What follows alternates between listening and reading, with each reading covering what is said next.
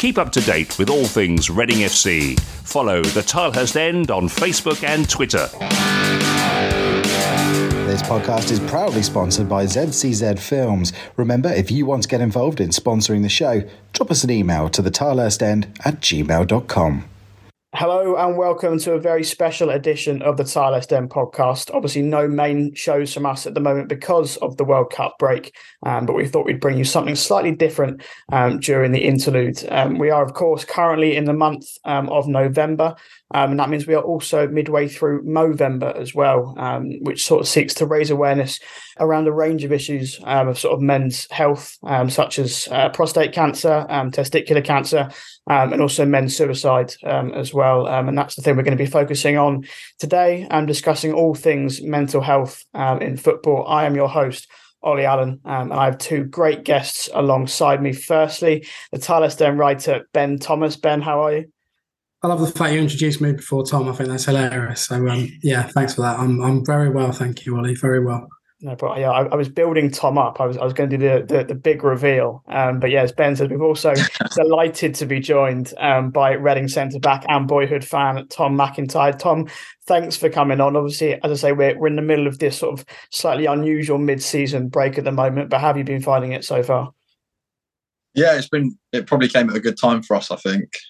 Get a few injuries back and sort of rest up and have a good break. And I think, yeah, in years gone by, we've never had this. So it's been quite a nice change, I think. Yeah, of course. I think it's sort of this feeling of sort of not having any Reading matches on. That's where I sort of wanted to start with this, really, because I think certainly, Ben, from a supporter's perspective, obviously there are World Cup games going on. We were talking about it off air a minute ago, but sort of, 4 games are there at the moment. But, definitely I think for some people sort of, nothing is quite the same as, going to the Madstad, going to games with family, groups of friends, and sort of, I think it was obviously quite a big issue during, the COVID lockdowns, and even when football returned, even, without fans, that sort of people missed that, social interaction, and sort of, just that escape of sort of going to the football. Sort of how important sort of for your mental health, Ben, is sort of, going to football and going to Reading matches? Depends how well they play, mate, to be honest. Depends how well some of the team play. I mean, neither put you on up or on a down, really. No, I think historically for me, like it's, I've been watching Reading for a long time, and as I've got older, it's kind of, it's not being a release because that makes it sound like my life's terrible when it's really not. But going to the football is part of routine and kind of something that you can just kind of switch off to, really, and enjoy. And I think from my own personal point of view, kind of going back sort of 6 years ago, I had like a breakdown, full-on breakdown, and that was kind of during the kind of the Yap Stam team, and that obviously that wasn't a contributing factor to how I was feeling before anyone says that was the case. But at that point, Reading was a massive part of my life, and still is, and it helped me to get over certain things I was facing in life, really, and it's been a constant. And I think there's a lot of fans out there that view Reading Football Club as a constant and a kind of something that's always going to be there where maybe other things aren't in their life. So,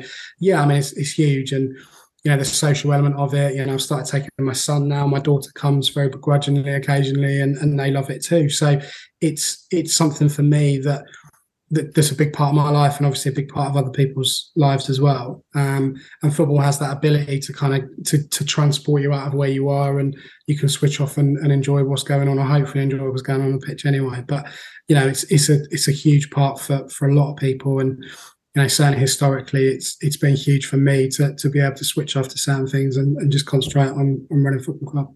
Yeah, I think that's the key thing, isn't it, really, that that no matter what's happened sort of during the working week, no matter sort of what struggles or anything you've had during that week, come Saturday, you've got a Reading game to look forward to, whether that's actually being at the ground, being at the Madstad, or doing an away game, or listening on the radio, or whether it's on TV or whatever. You've got that sort of switch off just for 90 minutes, really, I think that's massive for me. I think, no matter what's happened sort of during the week, you can forget about things, even if it is just for those 90 minutes. And yeah, I suppose the result, sometimes makes a difference, but sometimes it doesn't really matter what the result is. It's just the fact you're watching your favourite players week in, week out. And, Tom, sort of looking at, football sort of internally, I suppose, sort of how much is mental health sort of talked about, whether that's sort of in the dressing room or sort of externally?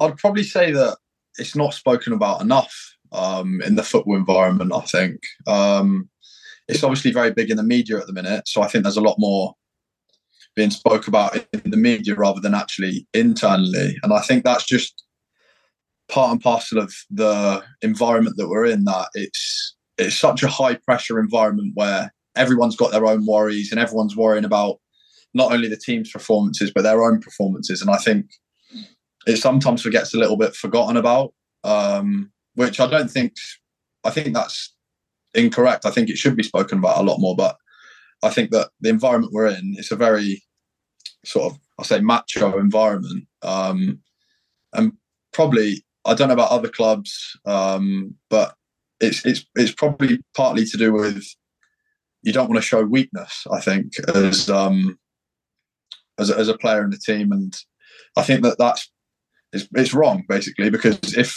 one of my teammates came to me and said they're struggling with something, it would mean a lot to me that they've come to me and opened up, and I'd sort of have a lot of respect for them for that. Because I think in life that if you've got a problem, you've got to sort of speak to someone, and a problem shared is a problem halved, isn't it? And of course, everyone's coping mechanisms are different, but I don't know, there might be some people at football that don't have many close family around them, and maybe their teammates are the closest people they have. So yeah, I think it is one of them things that I know everyone's individual, but it probably should be spoken about more in football. Yeah. Yeah, I mean, you touched upon there, kind of, it is kind of spoken about widely in the football community and kind of generically discussed in terms of, we have this month where we focus on men's mental health and, slightly linked, but, you have the prostate cancer badges and things like that, which links into kind of mental health, really. I mean, not just as men, but as football players, what do you think the barriers are to males talking about how they feel from a mental perspective, maybe an emotional perspective? What do you think kind of stops people from, coming to you or coming to people at the club or just talking generally in a wider space about how they feel, really? It probably is just the fact that people don't want to show weakness. I think as males, I don't know, through life, you're taught to, well, maybe quite a few years ago, you were taught to sort of just get on with it and sort of man up. People would used to say that, but you're not allowed to say that now. And that's right, because yeah, we're all humans at the end of the day, and stuff's going to affect us. And I think it's important that you get it out before it gets too much for you. But I think, yeah, as men, I think in general, we don't want to show that bit of weakness because people might think differently of us. When really, I think it shows quite a lot of courage, and sort of you should be proud that you're able to talk about that, because it is a hard conversation to have. I get that, but yeah, if you need help, you've got to be honest and yeah, make sure you talk. Do you sort of think those attitudes in football are changing slowly? I mean, we're starting to see, sort of high profile players, sort of come out in the media and sort of share their stories of mental health and stuff like that. Obviously, you're still, pretty early on in your career, but you've sort of been in and around that first team environment for sort of 4 or 5 years now. Have you sort of noticed that sort of any shift in the attitudes, towards mental health? Oh, definitely, yeah. And although I say it's not spoken about enough. That's not to say it's not spoken about. It's spoken about a lot more now than it was when I first was in and around the first team, I think. And I think that's a positive sign that these media campaigns and how life is at the minute, I think people are a lot more aware of the fact that of the fact that there is mental health about, and it is so common in everyone, and it doesn't matter which walk of life you're in. There's always going to be stuff that's going to put pressure on you or get you down, and I think maybe lockdown as well, like you mentioned, I think that was massive in getting people to be more aware of mental health. So yeah, of course in the last few years that I have been in the first team, I have seen a shift in the amount people talk about it. Yeah. And obviously something else that's sort of grown in prominence, I suppose, in the last few years is, sort of social media. Obviously, it was big when you broke into the first team, but it's sort of grown in. Well, I mean, I suppose if Twitter stays alive, then it'll keep going. But obviously, how much of an impact sort of does that have on sort of players' well-being? So I think personally, from my point of view, I think some people, fans supposedly on Twitter can sort of write anything on social media and sort of believe that it doesn't really have an impact on players if players see it, and because players earn X amount of money, they drive a nice car and they live in a nice house, it's not going to affect them. But I think you see players recent years are coming off social media just because at times it can be such a toxic environment. Definitely, yeah. And I think as a youngster growing up through the academy or through the age groups, you're never taught how to deal with that, which I think is important, because until you get to a first team, you never have anyone saying anything negative about you, really, apart from coaches or maybe your mum and dad, maybe a bit of constructive criticism. But yeah, to see something, I remember when I was first in the first team, and I might have had a few bad games at the time, and you see stuff on social media, and it would. I'll be honest, it knocked my confidence at the time, and I'm being quite open about that, because I think a lot of people, like you said, see footballers that they're these people who nothing affects them, and it's just like water off a duck's back. But yeah, when you're younger and you've not experienced that before, it is hard to deal with. And yeah, I think there is a lot more players nowadays that stay off social media, and people deal with their social medias.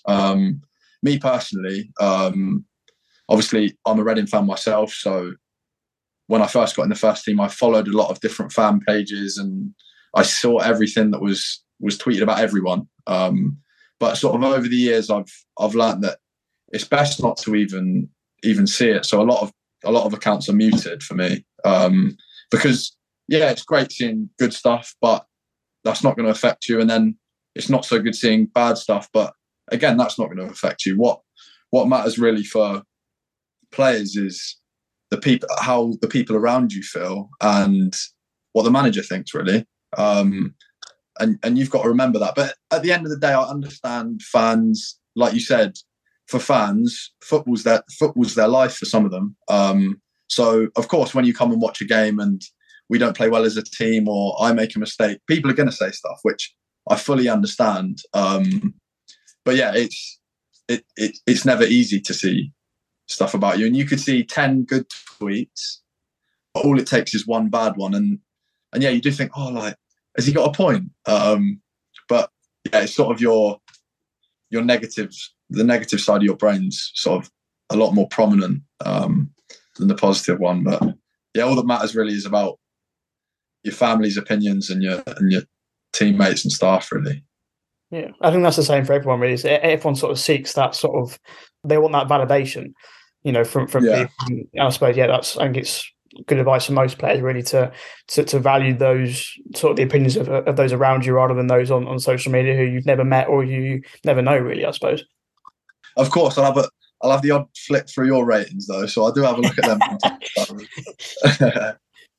I think it's an interesting point you made, though, about kind of working on things that you can control and listen to the people closest to you, because particularly last season, we all shared from the Tyres, and we all shared opinions, and particularly from some of the things I said about the club, not about the players, but all got absolutely slated. And you're right, and actually, it does take that one comment or that one that just goes completely over the top. You think, actually, do you know what? Have they got a point? Probably from what people are saying about me, they're probably right, actually, to be fair. But you learn over time that actually, what people are saying behind a phone or a keyboard or whatever isn't really the be all and end all. It's what people around you are saying and how you're how you're thinking and how you're behaving, really. I mean, talking about those things that you can control, you've had fairly unlucky period of quite serious injuries. How did you, during the time that you were out of the team and you were watching, your mates and the other players play, for example, how did you manage your own mental health? How did you control how you were feeling on certain days when maybe rehab wasn't working, or you were having a few setbacks, or what stuff did you do to kind of get you out of those slumps? Yeah, I really struggled. At one point, it was when I fractured my back. I couldn't do any exercise at all at the time, because your back obviously controls the whole of your body, obviously. And I couldn't do sort of fitness stuff in the gym, couldn't do leg stuff in the gym, couldn't do strength stuff. So I wasn't able to do any exercise, and I felt like any other injury I've had, where say be it my ankle or my knee, you can do that bit of exercise, which I think was massive for me. Because when I don't do exercise in the day, I sort of, I don't know, get a bit down and feel a bit lethargic, and I think that in itself brings you down. So yeah, when I fractured my back and I couldn't do any of that, I really did struggle. But I'd say for me, the biggest thing for me is talking to my family. I have a really I have really good support from my family and my friends, which was important. But the biggest thing I think was exercise, really, because it releases endorphins in your body and makes you feel good. And I do really notice a change if I have a day lazing on the sofa or have the curtain shut in my room. It really does make me sort of not feel great about myself, really. So yeah. Yeah, I think that's the same for well, I think certainly for me, I think definitely for most people, just even if it's just getting out for a run for 15, 20 minutes, it's just getting off the sofa and you're not sitting around, all day. I mean, I suppose that's where I wanted to take it next, really, to both of you, really. I mean, Ben, I'll come to you first in terms of managing your mental health and sort of what are your, sort of, I say sort of coping mechanisms and sort of the people you would sort of go and talk to if you did have problems or concerns. Yeah, I mean, I think from my point of view, when I felt really awful. As I said, those kind of years ago, I was quite lucky because I recognised I had a problem pretty quick, and I think always the most difficult thing is people recognising they've got a problem, and once you know you've got a problem, whatever that is in life, whether that's to do with work, whether that's to do with financials, whether it's to do with family, whatever it is. Once you've admitted there's a problem, you can deal with it and you can move on. You can go, right, these are plans and this is the steps I'm going to take to make myself feel better. And for me, it's probably about 3 months before I started to feel like I kind of wanted to feel, really. And since then, I felt great. I've probably felt the best I've ever felt, really. And you look at setbacks that happen and you kind of juggle those for what they are and not kind of make them turn into the biggest thing in the world, and that becomes kind of how you're feeling, really. I think exercise is a big one. I think obviously this won't apply to Tom because he's a clean athlete, but I was never a big drinker anyway. But kind of laying off that, I think is probably quite a good thing to do, or was for me anyway. And just doing things that I enjoy doing and not feeling like I have to live up to a certain agenda or whatever. Obviously there's certain things that you're going to do sometimes, but I'm lucky. I enjoy my job. I love what I do.